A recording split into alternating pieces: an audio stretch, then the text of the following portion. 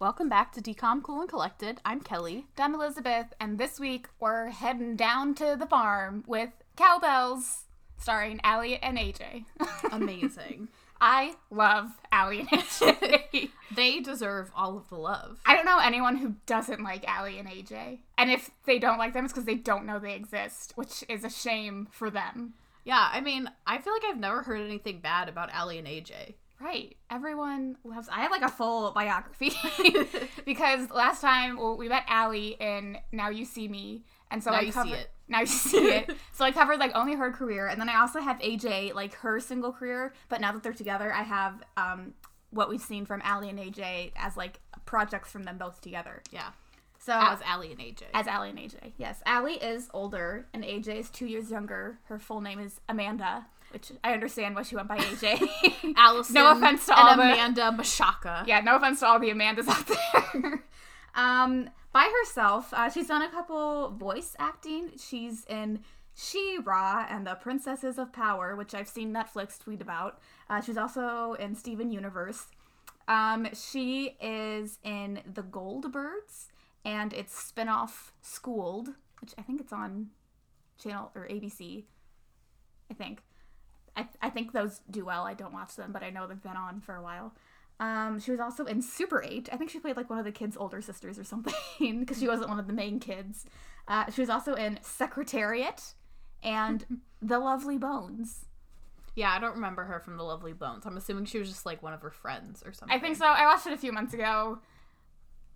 I had a lot of thoughts about that movie, but AJ Mashaka was not one of them. Okay, so Allie and AJ together as a band, their debut album was Into the Rush, which had singles like Rush, obviously from Twitches, No One, which was featured in Ice Princess, On the Ride, which is featured in this movie, Do You Believe in Magic, which we heard in Now You See Me, Now You See It, another cover of Walkin' on Sunshine, and Chemicals React. All great songs, if I do say so myself. I don't think I know Chemicals React, but I think I know all of the other ones. Were you right? Was I wrong? Oh, Were you oh my god, I know their yeah. whole first album, no skips. All the singles, at least. Oh. No. I thought that was all of it. No. These are just, I just wrote down the singles, so I don't know they're non-singles. I'm sorry, I'm not a true Allie and AJ stan. But I love their singles. They're really good. After Into the Rush, they had a Christmas album, which included one of my favorite Christmas songs, The Greatest Time of Year. That music video used to play on Disney Channel. After that, they had Insomniatic, which had the Potential Breakup song. We love it. We love to hear it. We love to hear the new explicit version, if you haven't yet. This one also had Like Whoa. Classic. I used to sing that on Disney Sing It. It's really good. Mm-hmm. So after this, they departed from the record company and they changed their name to 78 Violet. It doesn't ever explain why. I'm assuming maybe the record company owned their name. I don't know. I think they were also trying to kind of distance themselves and grow up some. But I don't know. After that, they came back with their name again. They released an EP and then an album in the late 2010s. The album's actually pretty good. I've been listening to it. It's mostly synth pop. It's not bad. Together in acting, they were in Super Sweet 16 the movie. Which I did watch. I also watched the show. I don't know why. I was 12. And I'm watching these 16-year-olds be like, why didn't I get a car? Or they'd be like, you got me the red car. I wanted the blue one. I remember the special Chris Brown Super 18 episode. Pre-Rihanna. And then in Kiss Kiss, the song, he was like, the Lamborghini with the spider seats. And that's what he got for his 18th birthday in that episode. Wow, very nice. They were also in this indie movie that they co-produced, and it's loosely based on their relationship, called Weepa Way for Now. And I remember, I don't know why I remember when it came out, but I do remember that I've always wanted to see it, but it's super indie, so I don't know how I'd have access to it. Also, they were in an unaired pilot on Disney Channel called Haversham Hall, where they played long-lost sisters who were separated at birth and reunite at a boarding school called Haversham Hall. Amazing. We love reinventing the Parent Trap. Yeah. So this movie also has Jack Coleman. One thing I wanted to mention is that AJ dated Joe Jonas back in the day, because we talked about one of his ex-girlfriends already. We'll get to another later on. Which one did we talk about? Camilla. Oh, Camilla Bell. Yeah. The Better Than Revenge is about her. It's not a good song, feministically speaking. It's not good, but low-key it slaps. But we are feminists. We feel guilty when we listen to it. We are not for slut-shaming. It's just a good song. Same vein as Misery Business by Paramore. Haley and Taylor, they both know. Exactly. They've grown. They don't sing them anymore. But Allie and AJ, people thought that Potential Breakup Song was about Joe Jonas. I always knew it wasn't about Yeah, it's not. And they confirmed this on their Twitter and said that one of their other songs is about him. It was not a single. Yeah, I don't remember which one it is. I don't remember what it is. But you can go to their Twitter and see that Potential Breakup Song is not about Joe Jonas. Oh my god, can you imagine being the subject of Potential Breakup Song? How would you live with yourself? I don't know. You forgot their birthday. But Forever and Always. Imagine having Forever and Always by Taylor Swift written about you. I've never had any song written about me, so I can't, I don't know of a feeling. By a famous pop star. Into it. So moving on, like I said, Jack Coleman, you probably recognize him as State Senator Robert Lipton from The Office. Angela's beard. She was his beard. He's also Hayden Panettiere's dad in Heroes. Yeah, he was in Heroes. He was in an episode of Touched by an Angel, and the original Dynasty series and Days of Our Lives. Sheila McCarthy, we met in Full Court Miracle. And Michael... She looks like off-brand Reba and kind of sounds like that, too. Sorry to that woman. That's not her real singing voice. Well, could have fooled me. Michael Trevino, who, if you watched The Vampire Diaries, he was in that. He was also in the new Roswell show, I think. That's what it said on his IMDb. Christian Serratos, you may know her from The Walking Dead, a few episodes of The Secret Life of the American Teenager. From the one Twilight movie that I saw, I think she was one of Bella's friends. She is Bella's only true friend that's not a vampire. She is Angela. She is the best human character in Twilight, including Bella and the werewolves. What did she do? Because the movie I saw, she didn't do anything. She's just Bella's actual friend. Like, Anna Kendrick, I forget what her name is in the movie. But She's my favorite character. Okay, Anna Kendrick's character, like, doesn't care about Bella, which, like, makes sense, because Bella's, like, a drama queen. But Angela is, like, her actual friend, and whenever Anna Kendrick is, like, jealous of Bella and stuff like that... For what? For just, like, because Mike is the one that Anna Kendrick liked, and Mike liked Bella, because everyone loved Bella. I remember that. Yeah, and, sort of. From the one movie that I saw... Well, and she's also just like, oh my god, the Cullens are so hot, and why did Edward Cullen choose this random fucking girl and not me? I don't blame her. Yeah, but Angela is like a good friend, and she's like, hey, I think it's kind of crazy that you're getting married at 18, but like, good for you, girl. Proud of ya, friends. So, we love that. Well, I know Christian Serratos as Susie motherfucking Crabgrass from Netsu Classified School Survival Guide. She was also in an episode of Seventh Heaven. She played a receptionist, but she was still pretty young, so I don't know what receptionist she played, but... she was also in the new Selena series. I got like 20 minutes into the first episode, and then I got bored. Yeah, I heard not great things about it, but... I did see the movie, though. Well, I watched the movie, because I was like, well, if I'm going to watch the series, I should probably watch the movie. So I rented the movie. The movie was fine. Yes.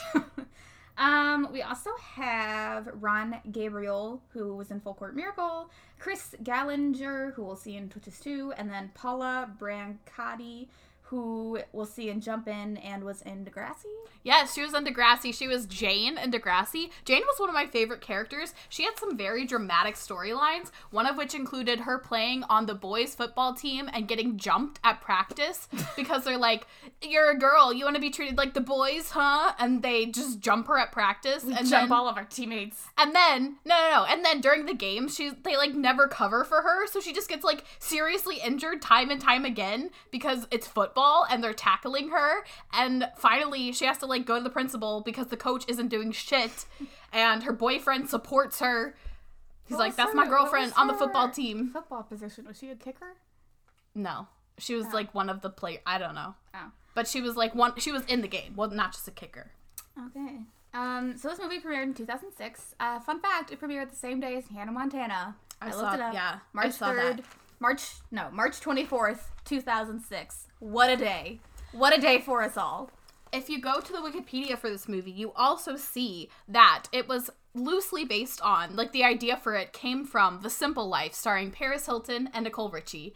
And I made this connection without, like, reading that in the Wikipedia first, because I was like, that makes total sense. Because The Simple Life came out in 2003, and this came out in 2006, but it's, like, the same idea. The second episode of The Simple Life, they go and work on a dairy farm. So, literally, some of the scenes, I swear, is, like, cut from The Simple Life entirely. Please tell me what they are when we get there. Oh, I will. And there's, like, little things here and there, too, that were added to definitely, like, rev that up. I had never seen The Simple Life. I had just seen, like, images from it on the internet and, like, videos. It is so funny. It's free on Tubi. Highly recommend. I was having such a fun time watching it. I'm very invested now. Also, if you have not watched the Paris Hilton documentary on YouTube, also free. Very, very good. Very interesting. She is, like, amazing. She knows exactly what she's doing. She always has. Yeah, we don't stand for Paris Hilton hate here. Yeah, she's not, like, a dumb bitch. She's so smart.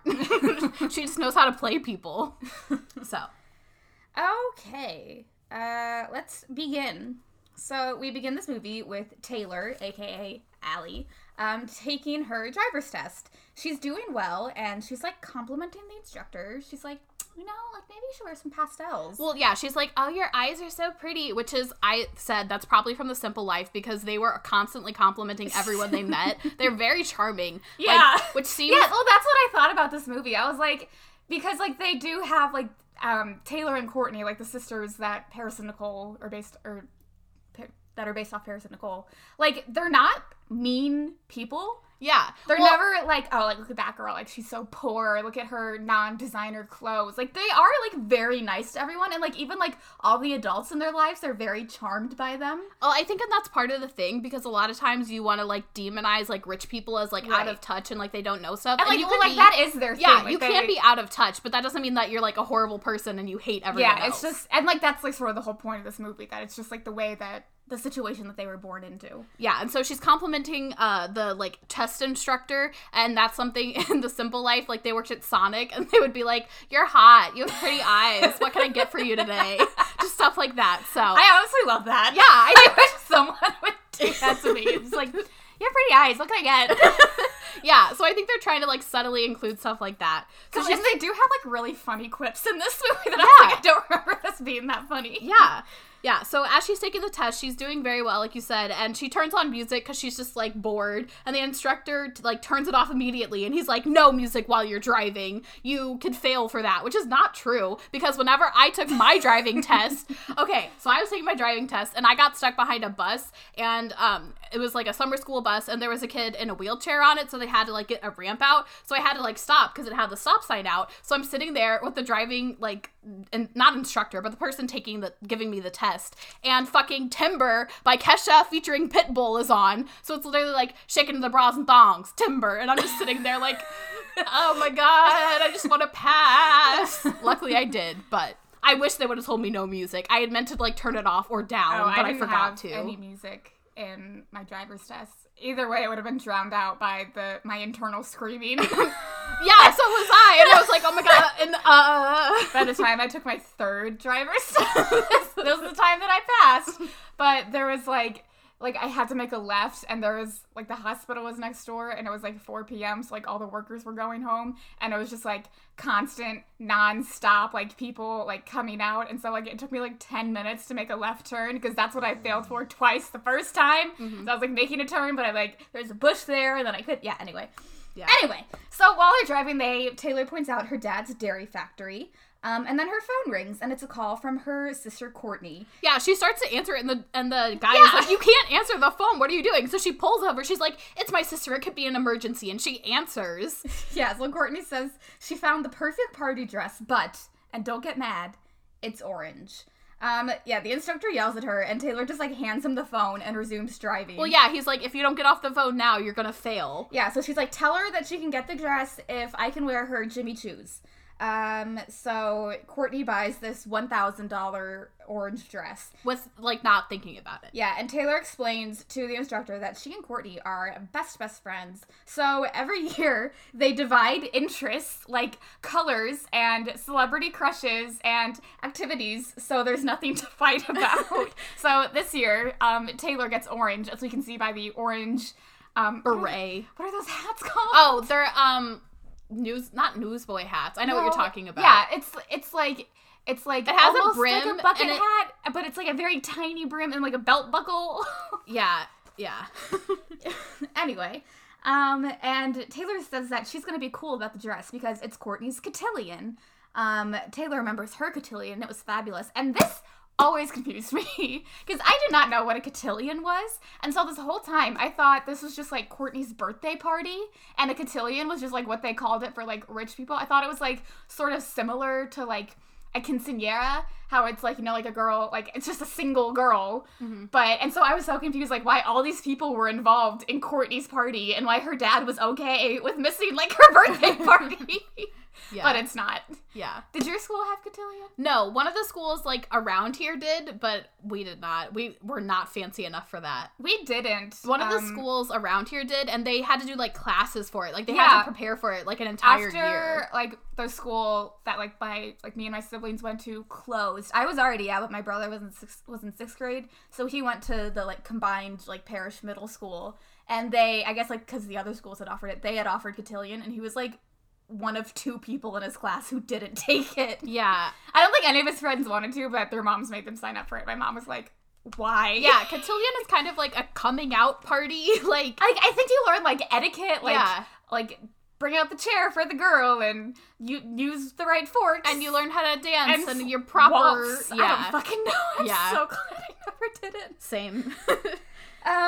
So Taylor pulls into the parking lot, and the instructor tells her that, like, while technically she didn't have any problems, she does have a problem staying focused and is about to not pass her, but Taylor's like, you know, if you don't pass me, I'm going to come back every single day and ask for you and you only until I pass this test. Yeah, so she just threatens him into getting her license, and he's like, okay. God, I wish I would have threatened my instructor instead of crying. I don't think that would have gone well for you. No, she was very scary. Oh my god, I had a woman too. Maybe it was the same girl. The first time it was a woman. The second time it was a man. He wasn't as scary. And the second time it wasn't as bad because I was at an intersection and there were, like, cars coming from everywhere whenever I was making the turn. So, you know, like, naturally. And the third time it was a woman, and she was, like, older, and she wasn't as scary. So then we cut to Dad in his office giving his business partner a gift. It's a framed photo of them, and they've Probably, been, like, at the beginning. Yeah, they've been business partners for 20 years now, and so they're talking about their good times together. And Bob, the business partner, is immediately like, remember that deal that you didn't take that would have gotten us a lot of money?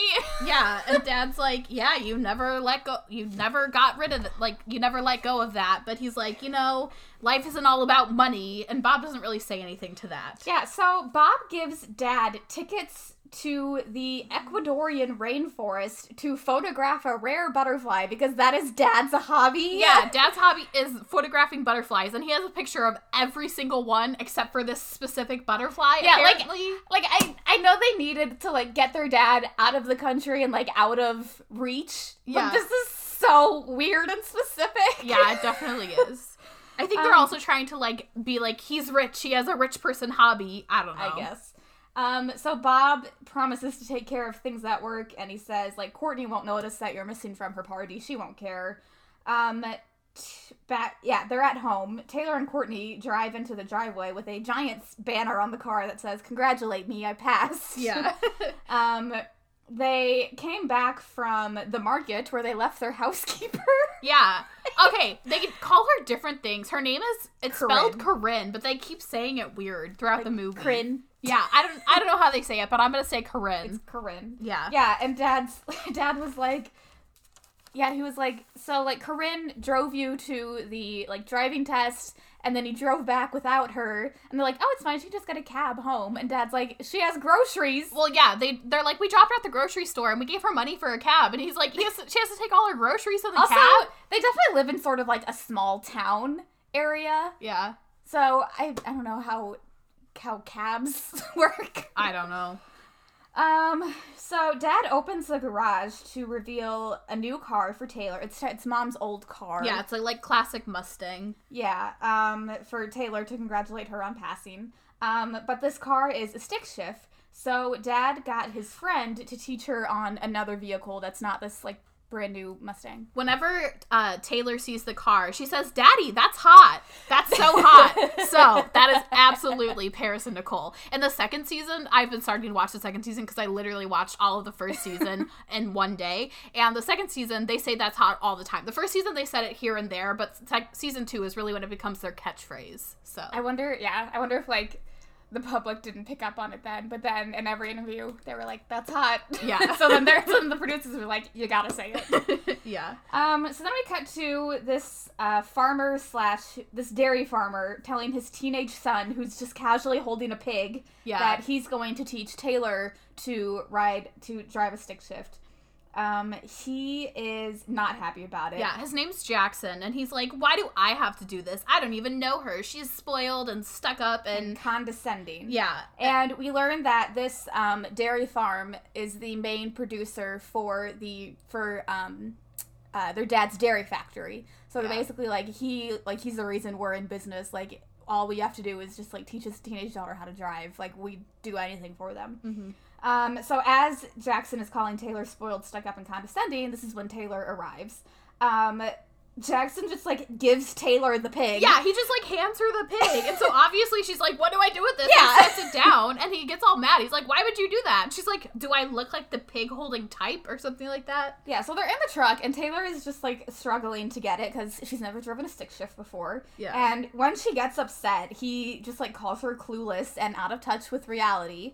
But then they try again, and she succeeds, and they're, like, driving through the field. Okay, and then she just immediately gets it and doesn't have any other issues. She doesn't have issues, like, changing gears or knowing when to do that. Yeah. They never go over that, because then she can just suddenly drive her Mustang all of a sudden after one lesson. Yeah.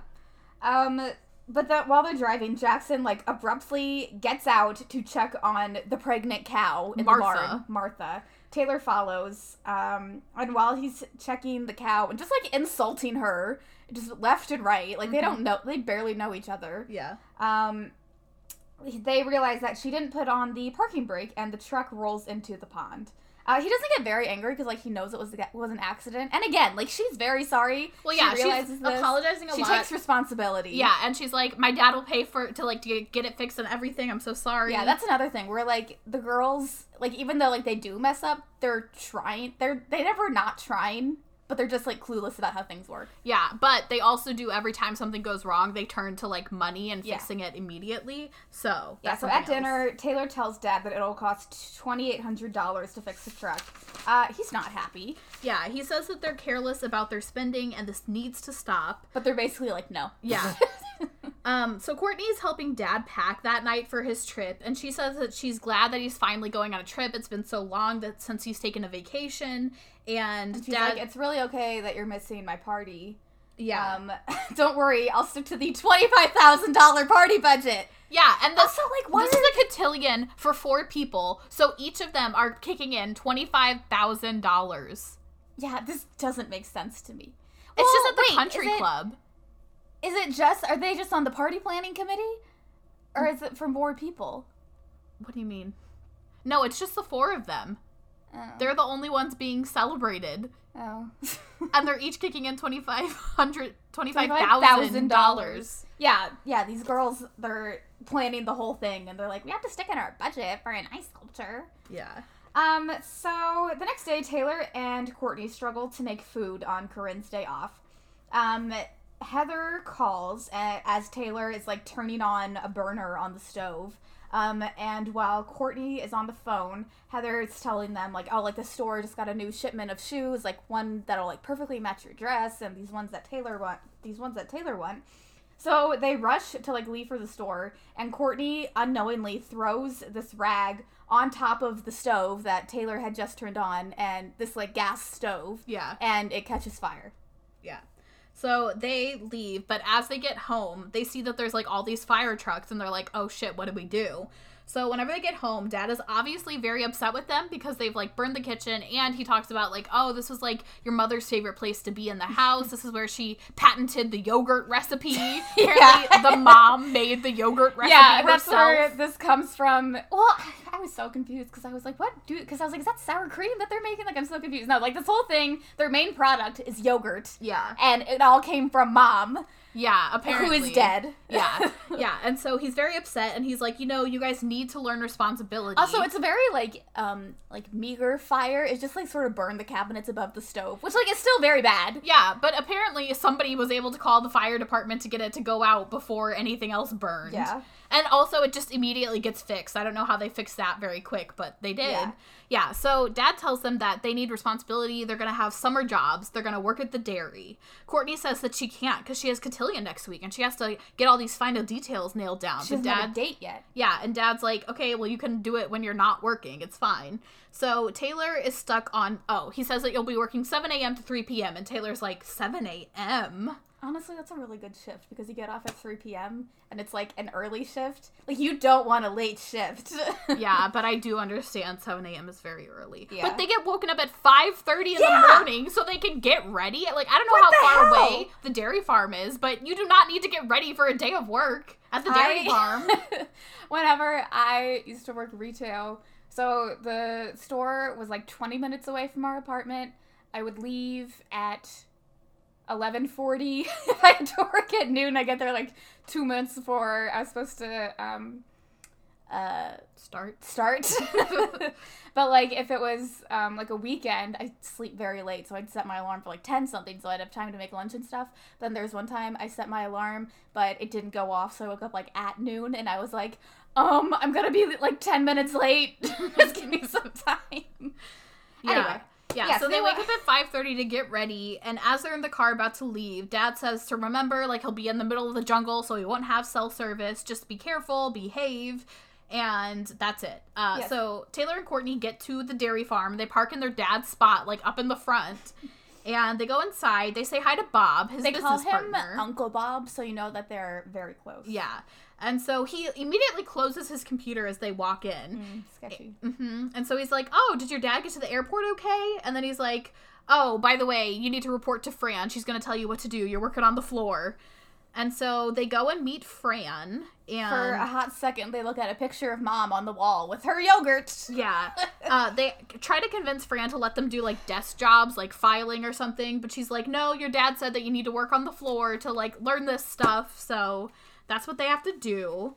Yeah, so on the production line, they're in uniform, and they're just, like, they're separate. I don't know what they're doing right now, because Taylor is, like, stacking the cups, and then Courtney is, like, separating the cups. I don't know why. Yeah. I guess it's so they don't, like, get stuck. I don't know. They're wearing their hairnets and their, like, lab coat things. Courtney takes out her cell phone to take a picture of Taylor, because Courtney's already teasing Taylor about, like, having a crush on Jackson Mead. Oh, my God. Taylor tries to stop her, but the phone ends up falling into a tub of yogurt. They go to tell an employee that there's a phone in one of the tubs of yogurt, but they don't know which one. So this man stops production, and he is so harsh on them. Like, this is, like, literally their first day. Like, things happen, and he's like, you girls are so stupid.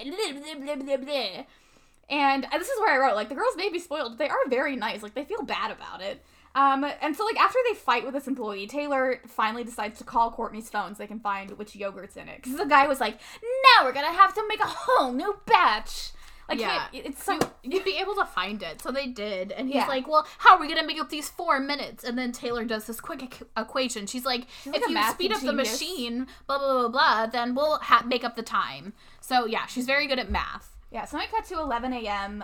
The girls are, like, putting lids on the tubs. They're, like, making a mess. Because, again, like, it's a process.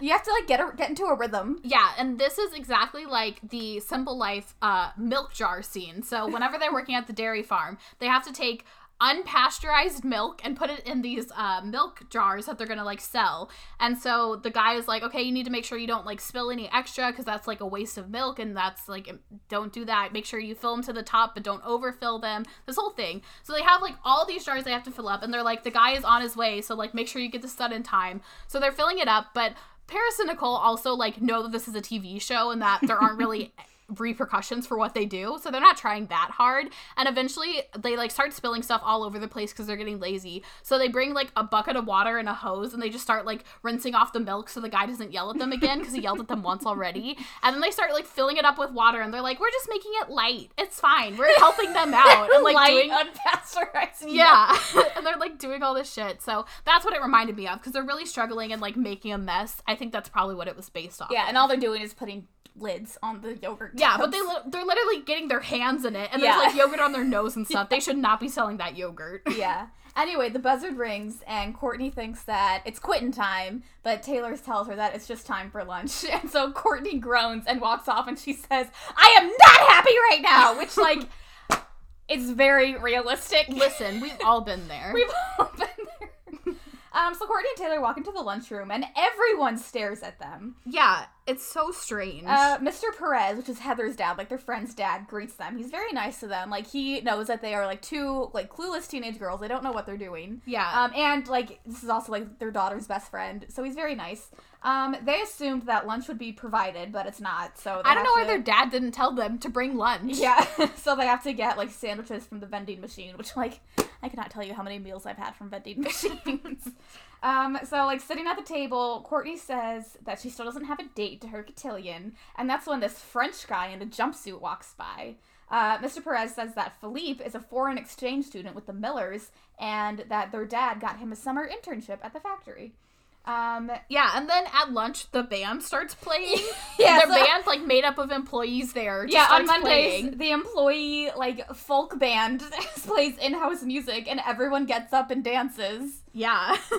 Courtney and Taylor look a little bit embarrassed, but then they kind of get into it. They're singing, like, it's an original song, because they're singing about, like, working at the creamery. Yeah. Like, up to my head in yogurt. Yeah, after the song is finished, Fran invites anyone to come up and sing, and so Taylor's like, can me and Courtney sing? We're actually really good. But everyone is so mean. They're like, the fiddler says, this band is for real working folk. Better off joining the Pretenders. Like, do you know what y'all just missed out on? That is,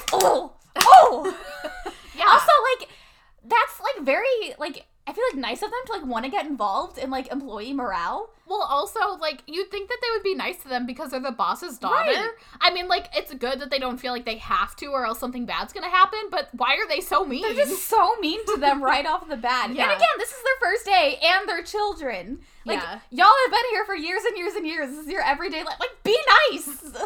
Yeah, so later that day, Taylor... Oh my god, maybe this is where, like, my starting job anxiety comes from. I think it's just not knowing what to do makes me anxious, at least. It's not these dairy workers. Yeah. Yeah, so Taylor and Courtney are carrying these big tubs of, like, blueberry product, and they're like, you know, everyone doesn't like us. Maybe if we're quicker, they'll like us. Also, I want to point out that Courtney is wearing one of these, like, mid-2000s, like, sort of, like, Chinese, like, the, like, cultural appropriation inspired shirts and, like, chopsticks in her hair. Yeah. And the chopsticks are poking out through her All hairnet. of her hair accessories are always on top of her hairnet. I don't know why. And these aren't, like, netted hairnets. They're, like, full hairnets. Yeah. Yeah, so they're walking in their heels that they've been wearing all day, apparently. Yeah. And they're like, we need to hurry up. Maybe they'll like us if we do that. So as they walk, they slip on something, drop the tubs all over themselves, and everyone just, like, laughs at them and doesn't help them or tell them how they can clean it up. Yeah, they all just, like, stare disapprovingly and then leave. They can't get up in their heels. And then we cut to them taking their clothes out of the company washing machine and dryer that's in the factory. Yeah. Which doesn't make any sense. Why do you have that? I don't know. So at the end of the day, Melvin is handing out paychecks. They tell Taylor and Courtney, or he tells Taylor and Courtney that they don't get paid until they do a full week's of work. I mean, like, they would obviously get paid, but, like, add it all up. Payday comes once a week. The girls walk out to find Jackson, like, making a delivery. Taylor tells him that she can bring over the check for the truck, and she also wants to see how Martha the cow was doing. Yeah, and Jackson's very impressed with this. He's like, oh, she, like, cared and remembered about Martha. God. When your girl cares about your pregnant cow, that's how you know she's Hard the eyes. one. Yeah, and so he's like, okay, what about 7? And they agree. It's like a date. It's so weird. They both, like, prepare there for this like it's a date, but they're literally just like, okay, I'm gonna drop off a check and check on the cow. Yeah, at home, Taylor and Courtney are eating takeout with Heather, and they're talking about Philippe. And Heather's like, well, how about we invite him subtly? Because Courtney's afraid to just invite him to go to the dance, and she needs a partner for her spotlight dance. Is that a thing? I was gonna look that up. I don't know. I don't think so. It was a thing for cotillion for them, I guess. And so, so then we see Jackson and Taylor both separately getting ready to like hang out as On the Ride plays. Yeah, I want to mention before that the way that they come up with a plan to invite Philippe is that because he's staying with the Millers, there's a kid named Richie in their class who they didn't invite, who's like clearly like kind of a dork. And like it also doesn't seem like he'd be the kind of person who would want to go to something like this anyway. But they decide to pretend that Richie's invitation got lost in the mail, and then just like casually bring up that he can invite anyone else he wants. Yeah. So then we see Jackson and Taylor getting ready to On the Ride. Mm-hmm. Jackson is like waiting for her with flowers. Can you imagine that? Like, she shows up and she's like, I'm here to drop off the check. Where's the cow? And he's like, here's your flowers. Well, she's like, getting ready too. Yeah. So she knows it's a date. She's doing her makeup. And as she's doing this, she like yawns and so we see that Jackson has the flowers. We look at the clock and it's 7:16 and Taylor's fallen asleep in her bed.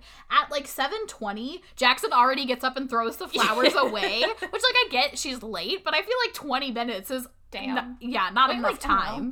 An hour? 45 minutes? Yeah, I don't know. I guess being stood up is very bad, so yeah. Not to say that we wouldn't be in a situation where we've been stood up. Yeah. I've never been stood up. That's because I never date. Yeah, I've never had the opportunity to be stood up. Heather and Courtney are at Richie's house trying to like manipulate Richie into like bringing Philippe to the party. So they eventually get Richie to like go grab Philippe and bring him downstairs, and Philippe agrees to be Courtney's date to the party. So check that off the list. Yeah, the next morning, as their alarm goes off, Taylor realizes that she slept through the night. She went to bed at 7 p.m. and slept through the night. I mean, I relate. You're very tired. After a full day of work. Having never worked before. Yeah. In your heels. After my first day of work, I wore flats. I worked in retail. I couldn't walk for like a month. On the floor, the employees tell Melvin that their checks bounced, but Melvin doesn't know why. Everyone hounds the girls when they walk in because they haven't gotten their money.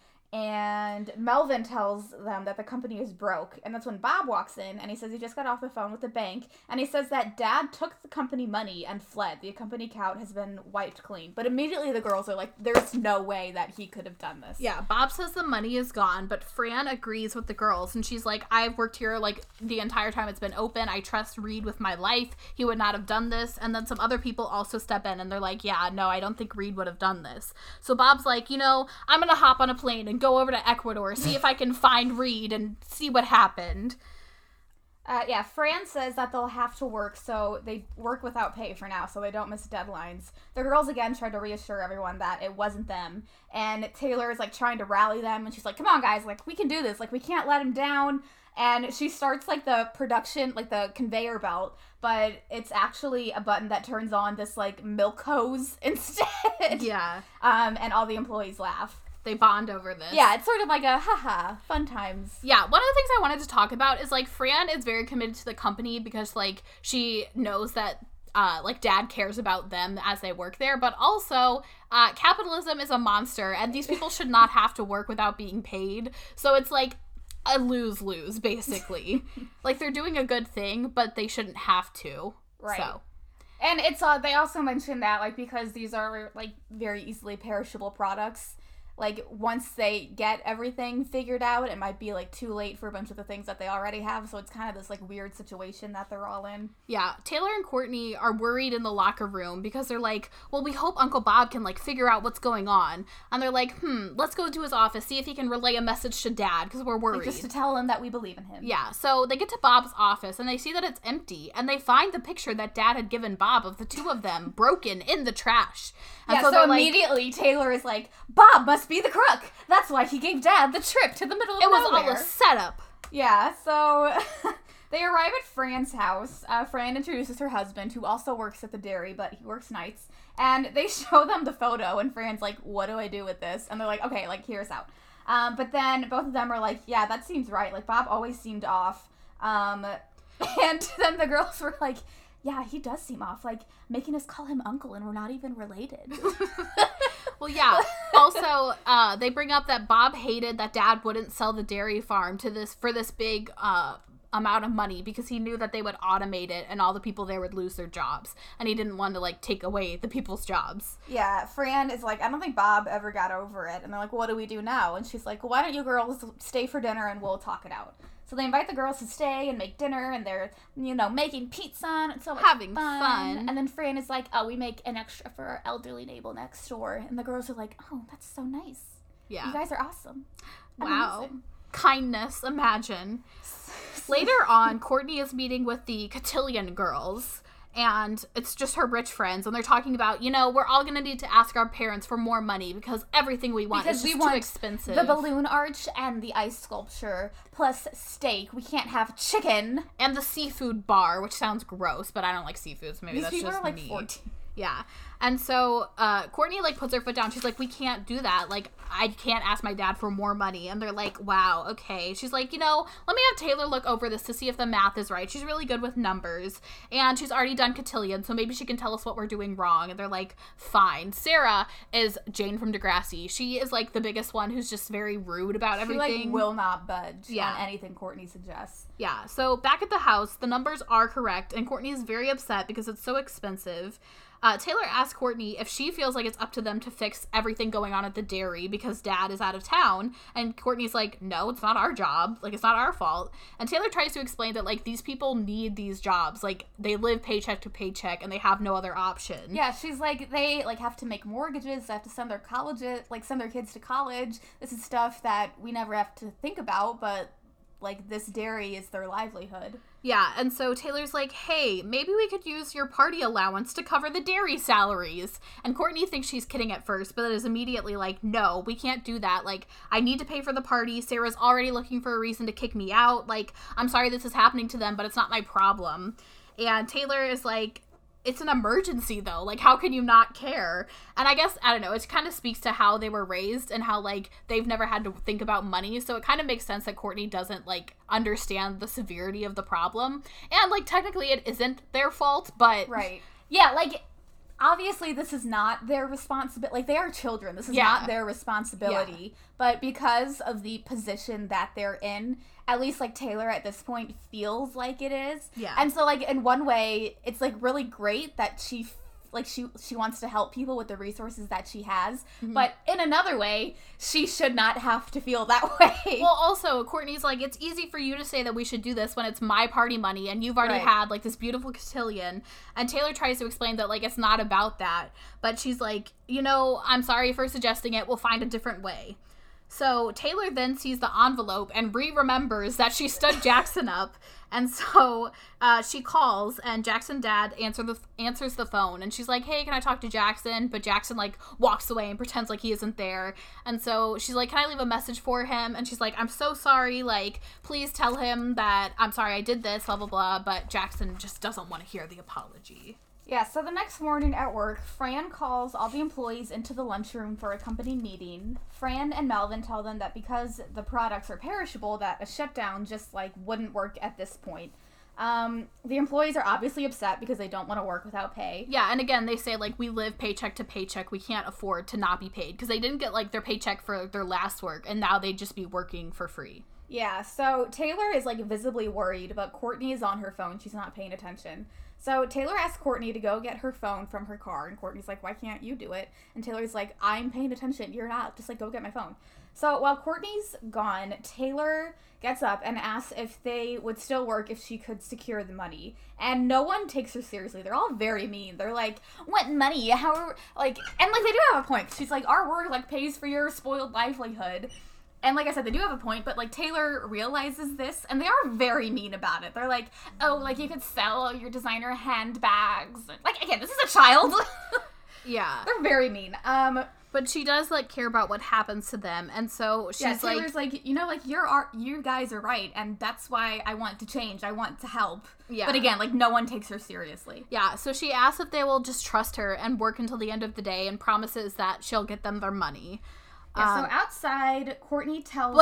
They just call them spoiled brats, and so Taylor's like, yeah, I'm trying to change. Yeah, outside, Courtney is talking to Philippe, and she brings up the spotlight dance, and she's like, I'm sorry I didn't tell you about it. Is that still okay? Will you still be my date? And he's like, yeah, why not? I don't care. So Courtney walks back inside, and Fran tells her that Taylor went to run an errand with Melvin.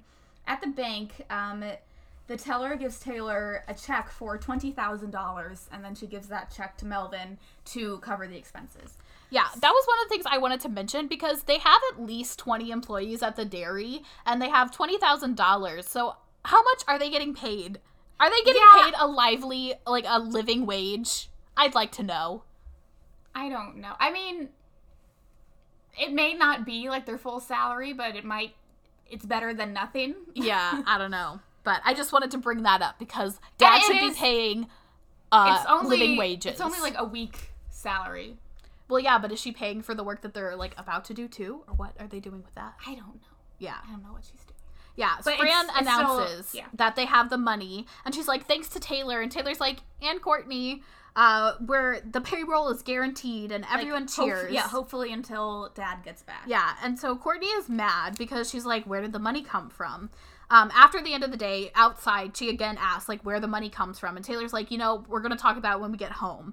So at home, Courtney obviously feels betrayed when she finds out that Taylor took her party money.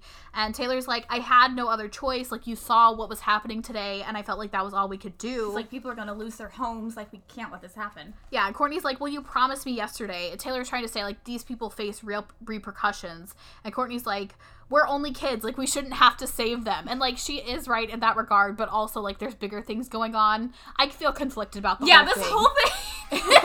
It makes you think. Yeah. So they fight, and Courtney thinks that Taylor might have sabotaged her on purpose, because that means that, like, Taylor will be the one who had a party, leaving Courtney in the dust, and she'll, I don't know, like, reign supreme. Yeah, I don't know. Taylor tries to say that they can compromise, that she'll go talk to the girls, because the girls really, like, look up highly to her. But Courtney's like, no, like, Sarah's gonna kick me out. I know that she will. And Courtney, blames her for doing it on purpose. Later on, Taylor drives over to Jackson's house with the check, and she gives it to him and apologizes through the door. He's very moody, but just, like, immediately forgives her. And they're like, let's go see Martha. Yeah, so she, like, sort of explains everything that's wrong to him. Because, like, well, she also, like, doesn't, I guess, I don't know, she doesn't have a lot of friends. Yeah. She doesn't, like, have anyone else to talk to at this moment. So she explains everything that's going on. And at this point, Jackson's dad calls him over. Martha is about to give birth, but for some reason her labor stopped. So they're in the barn. Jackson and his dad are, like, trying to help Martha, but Taylor thinks that Martha is distracted by the bull that's also in the barn, not giving her privacy. And at first they, like, think it's a little ridiculous, but Taylor's like, what woman would want to be watched by someone else going through this? So she gets up and she, like, shoos the bull away. Another thing that happened at the dairy farm, whenever Taylor and Nicole were there, they had to, like, scare the cattle to, like, move or something. And so the guy who was, like, working there told them, like, oh, just yell at them, like, be really harsh, and they'll, like, start moving. So Nicole Richie is like, move, you fucking cows! Get your asses out of here! Like, screaming. And the guy is like, okay, maybe not so harsh. It's really funny. That's not what Taylor did. No, she just like, shoo, bull, shoo. But I just thought I'd mention it. Yeah, so she shoots the bull away. She goes over to, like, comfort Martha, like, up at her head. She's like, it's okay, like, you're doing better now. And then the calf is immediately born. Yeah. Taylor goes and hugs the calf that's just, like, covered in, like, gross. And yeah, which probably explains why later that night she's in Jackson's clothes, because she was covered in, like, cow guts. Yeah, and then they're just holding hands immediately in his borrowed clothes, and he's surprised with her because she was so good with Martha, and they agree they had too many preconceived notions of each other. This relationship started, like, 3 days ago. And then they kiss. It's weird. It's so... Why? This entire movie takes place within a week. Why is it so quick? It's a week. The next morning, whenever Taylor's getting ready for work, she sees a note left on the mirror that said that Corinne drove her to work and to forget that she exists. Forget I exist. So at work, Courtney is ignoring Taylor on the production line. Taylor goes over and tries to reason, but Courtney just won't have it. And she's like, listen, like, don't talk to me. Forget about cotillion. Completely forget about July 10th, the day of my cotillion. Yeah. The computer starts beeping. And so the guy who's always so mean to them comes over and he's like, you need to change the expiration date. Don't you know what to do? It's day 3 of work, you idiot. Yeah. And they're like, okay, we're doing it. Fuck off. So Courtney types in July 10th, even though the date before was July 30th. So Fran comes in to announce that there's a problem. The refrigeration system shut down and the milk has gone bad. Taylor, this is Bob's fault because his job is to like check on the thing to make sure it's working. Wasn't someone supposed to monitor it? And they're like, yeah, but it was Bob's job. But he was probably too busy stealing our money. So in the lunchroom, Taylor is sitting at a table with like other employees, like figuring out what to do. They don't have enough money to like cover all the costs of like paychecks plus new milk. Mm-hmm. And after this like production cycle, they should probably shut down, because upcoming deliveries won't get made. Taylor suggests talking to Mr. Mead, the dairy farmer, Jackson's dad, for milk on credit. But Fran's like, no, like it doesn't work that way. Courtney is at a different table on the phone telling Sarah that she still has $5,000 for the party. But Sarah says that if she can't deliver her full share, she is out. And I don't know why this part particularly, because like we see Sarah like at her pool or whatever, and their housekeeper or whatever is like doing her toenails, and she just goes, I don't want that color. I don't know why. I like remember that so vividly. So Courtney gets off the phone. She walks up to Taylor and just like yells at her. She's like, thanks to you, I'm out of the party. And like storms out of the cafeteria. Taylor follows her and basically tells her to like get your priorities straight. Like think of someone other than yourself at this moment. And at this point, Courtney is just fed up and quits. Well, yeah, she's like, we need more money to replace the milk, all this stuff. She's like kind of asking like, hey, can I have that extra $5,000? Yeah. But Courtney is just like, I don't care. Like, this is not my job. And she walks off. Taylor calls her selfish. So on the farm, Jackson tells Taylor that credit just isn't possible because they're a small dairy farm. And, like, it's not that his dad wouldn't want to help, but they're, like, already in debt already, and they just can't stay in business. And he says that his dad would help, too, which is, like, part of the problem, because that's how they're just going to get more in debt. So, at Heather's house, her mom is hemming Heather's dress whenever Courtney gets there, and Heather seems really embarrassed that, like, Courtney's coming up, and she's like, Mom, like, we have to hide this, but Courtney comes in, and Mom's like, what are you doing? It's just your friend Courtney. And so Heather's mom is like, oh, isn't Heather's dress really cute? And Courtney's like, yeah, like, I thought you were going to get that one from the store. And she's like, oh, like, we can't afford that. So, like, this is what I'm wearing. And and Courtney's, like, really nice about it. She's like, oh, well, this one looks perfect on you anyway. Like, who cares? And she's like, oh, it doesn't matter anyway because I'm out of cotillion, so. Yeah, so Heather says that her homemade dress is humiliating because of Courtney's designer wardrobe. And Courtney's like, what are you talking about? Like, we're not in competition. I've never thought this. But Heather's like, you know, like, you may have never thought this, but, like, your lifestyle and the way you live, like, compared to the way I live and the fact that we struggle, like, my dad works at the dairy, it's hard sometimes. She's like, because you get everything you want, and she asks if she ever thinks of how other people live. And so Courtney, like, hears this, and she's like, oh, no, Taylor was right.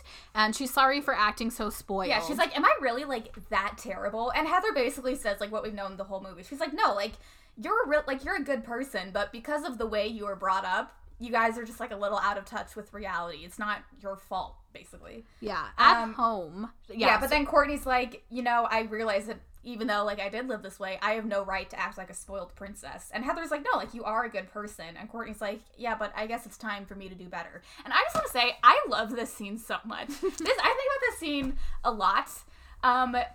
And I'm not saying that, like, I was not born without privilege and stuff, but, like, I did have a friend who got whatever she wanted.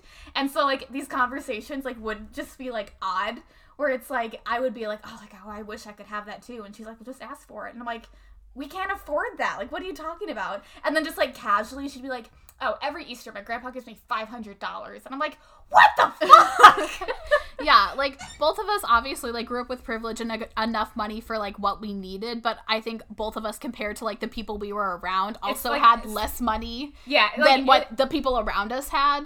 Yeah, just, like, this scene is, like, very relatable, especially, like, consider, like, Heather, like, she, like, it's obviously, like, a very nice house she lives in, like, her father has a steady job, but, like, also, her friends have much more than her, and, it, like, again, it's not that it's, like, again, it's just like the way that we were born into. It's just an odd situation. Well, yeah, and, like, I can completely relate to Heather and, like, her embarrassment, like, of her friend who she knows has more money than her, like, seeing the way that she is. And, like, I don't know, it's really a weird situation, because it's not like I, like, blame my parents or am embarrassed by them at all. It's just, like, seeing the comparison is what makes it so, like, I don't know, it's what makes it so, like, stark, I guess. So, it was a relatable scene. Yes, I remember this scene so well. Yeah. So back at the house, Courtney's talking to Corinne, and she's like, you know, I miss my mom because she was so amazing and she knew what to do all the time. And she's like, whenever me and Taylor were fighting, she was the only one who could ever get us back together. Yeah. So Corinne tells Courtney, she's like, you know, like, your mom was very special because she had perspective and compassion, because she knew that this good, privileged life she lived was just a happy accident, and which, like, again, that's how it happens. Yeah. And, like, it's sort of like the core message of this movie. Yeah. You know, privilege. Yeah. Which I did not realize as a child. I was like watching this movie and I was like, yeah. They're explaining. So the next day at work, Fran says that they are out of options and that, like, they just need to shut down. But Taylor says that she has an idea. And so she offers her car to Ralph, who is the one who fixed up the car for her. It was her mom's car. And also the delivery guy. Yeah. And so he's like, well, I can't afford what you'd, like, deserve for that. I can only offer $9,000. And Taylor's like, okay, I'll take it. So basically Ralph is paying for the milk. Yeah. I mean, he gets a car, but... Yeah, that I always thought was weird. I was like, oh, so... Ralph has just, like, $9,000 sitting. But, I mean, it's not his job to pay for his company's milk. Again. Yeah, so Taylor gives Jackson the money, and she's like, this is the down payment for the milk. I know that we still have a little bit more we have to pay, but we'll figure it out. And at home, Courtney tells Taylor that she found out that Taylor sold Mom's car to keep the dairy open. Yeah, she, like, greets Taylor, like, warmly, and Taylor's like, I thought you weren't talking to me. Yeah, and so Courtney's like, I want to help now. Like, we can have the rest of the money from my account. And Taylor's like, I'm glad you want to help, but we're still, like, $1,000 short. And so Courtney's like, okay, I know what I need to do.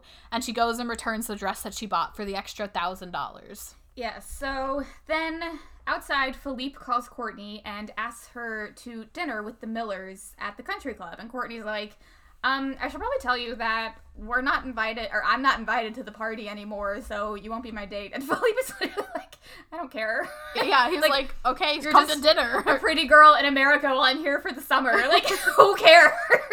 Yeah. Philippe is top notch. A real nice guy. So at dinner, Courtney's with Philippe and the Millers, and Philippe asks Courtney to dance, and she's like, oh, you're a good dancer, but he's literally just, like, walking to the music. Like, my parents paid for lessons. Yeah. For 12 summers when I was a child. Yeah, but as this is happening, Sarah approaches, and she yells at Courtney, because she's like, you're poor now, but you're still at the country club? How is that possible? And it's just, like, trying to embarrass her, basically. Guest, you bitch. And then Sarah's like, everyone on your guest list got uninvited to the cotillion. Yeah. And she's like, without you, we got everything we want. The balloon art, and the ice sculpture, and the steak.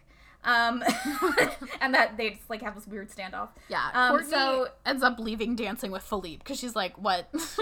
Yeah, so Jackson arrives at Taylor's house just to, like, hang.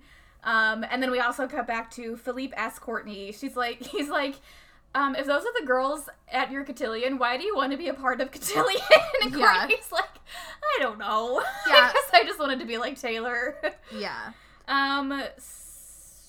So they go in for a kiss, but the sprinklers go off, so they don't kiss. Yeah, Courtney, she doesn't get a kiss this movie, but Taylor gets two, as we see in the next scene, whenever Taylor's just talking to Jackson, and she's like, you know, I have a new appreciation for my dad. He really does a lot. And then they kiss.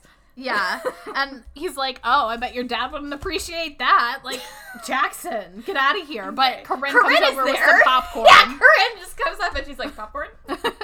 Yeah. So the next day at work, Courtney and Taylor are on the production line. They're doing the lids easily now. They have gotten used to all of what they're supposed to do. Yeah, they're having a good time. Fran comes up and invites them to this, like, party potluck tomorrow night to celebrate this, like, hellish week that, again, this has been 1 week. Yeah. This hellish week that they've been through. Yeah, at the party, everyone is dancing and having fun. Yeah, the band is playing. I love this band so much. They literally just, like, whenever they were in the lunchroom, they had, like, a bass, a fiddle, like, all this, like, a banjo.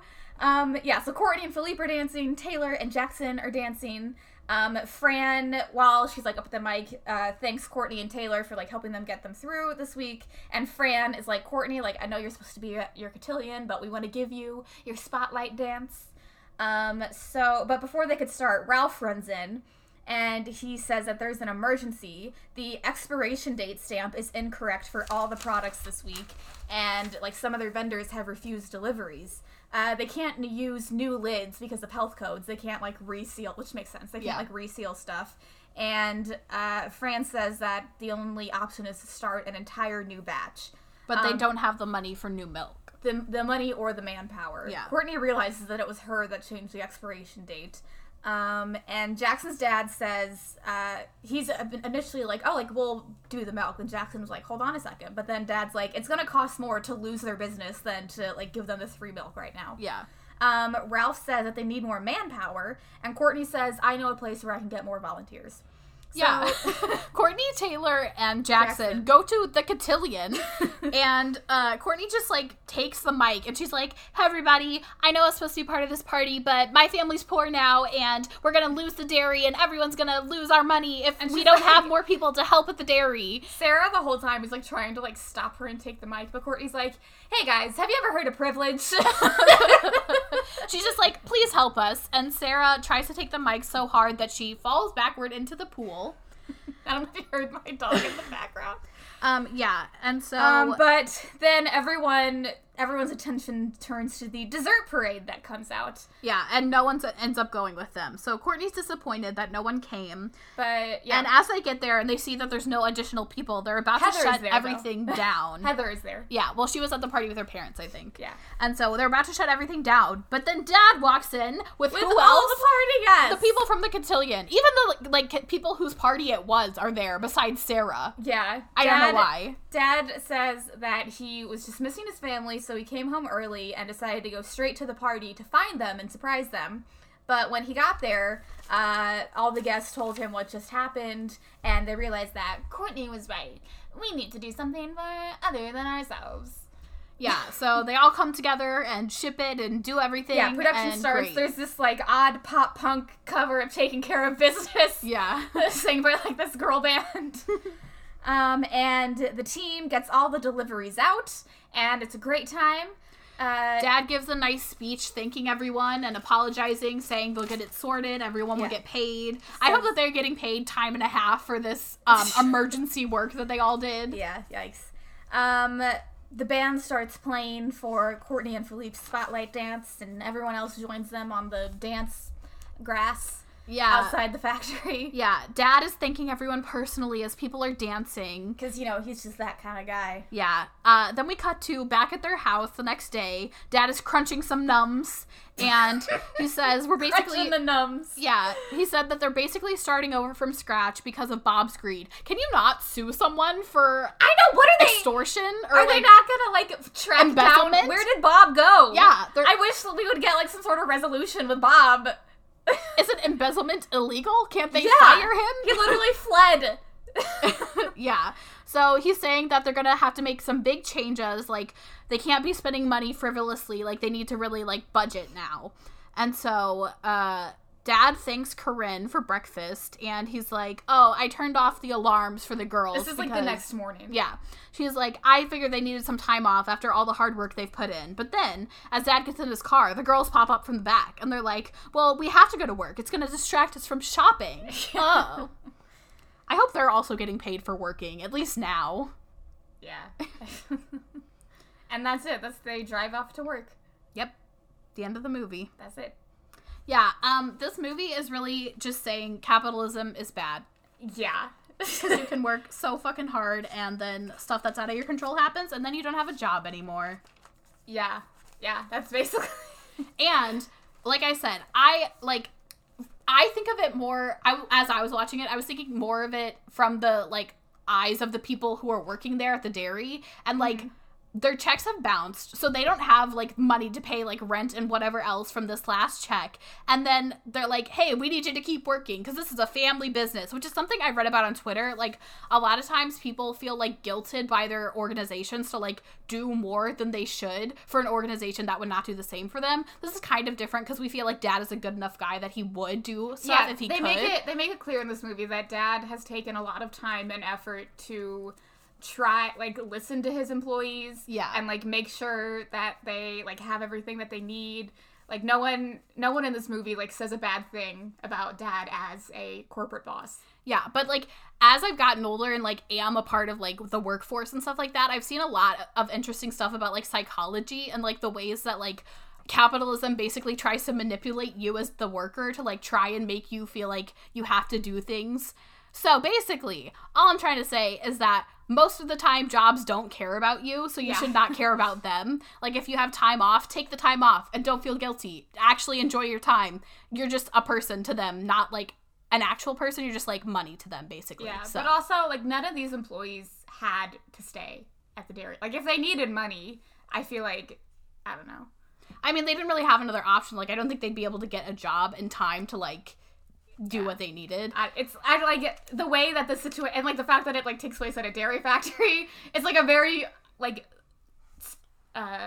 rare situation, I guess. Well, yeah. Maybe not rare, but, like, there's special. a lot of layers to it. I'm just saying. There's so many layers. I'm just saying. I've thought so much about this. That capitalism is bad, and that's what this movie says, because these people work very, very hard and can't even make their mortgage payments for missing one paycheck. And it's so weird for, like, a Disney movie that, like, the two main characters are kids, but then, like, most of the supporting characters, like, the ones that we see the most of, are adults. Like, we have, like, Heather and then, like, the Cotillion girls, but we see them, like, maybe 2 scenes. Yeah, well, Philippe and Jackson. Yeah. But again, like, the relationships that we see most of are the ones with the other employees, like, specifically Fran. And I think that the point of this movie was actually not that capitalism is bad. I think it was supposed to be like, look what can happen when you come together and overcome adversity. Yeah, but, like, that's what I saw. Think about others. Think about it from the worker's perspective, and like, capitalism is bad. As a child, this movie was just like, oh, like, 2, like, girls who were spoiled learn to, like, care about other people. Yeah. But, yeah, now I see it as, like, wow, America sucks. Yeah. A lot fucking going on. I don't think I was trying to see if I had any additional facts, but yeah, it was, like I said, it was loosely based off of, like, Paris and Nicole and, like, this whole idea of the simple life.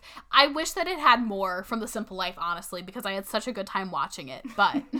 Yeah, like, some of the things that they say, they're, like, actually really funny. Like, there was, like, the first time Dad tells them that, like, oh, like, you guys need to, like, limit your spending, or no, whenever he's about to tell them that they're gonna get a job, and Courtney was like, oh no, are you taking away our personal trainer? Yeah. Did you have any quotes that you wrote down? My favorite is the one whenever Courtney thinks it's the end of the day, but it's just lunchtime, and she goes, I am not happy right now! My favorite is whenever Taylor says, Daddy, that's so hot, and totally special about the car. So, how did you rate and rank this movie? I gave this a 4 out of 5 because I did a lot more critical thinking than I was expecting. Also, I love Allie and AJ. Yeah. I put it number 11, below Double Teamed, and above My Date with the President's Daughter. Yeah.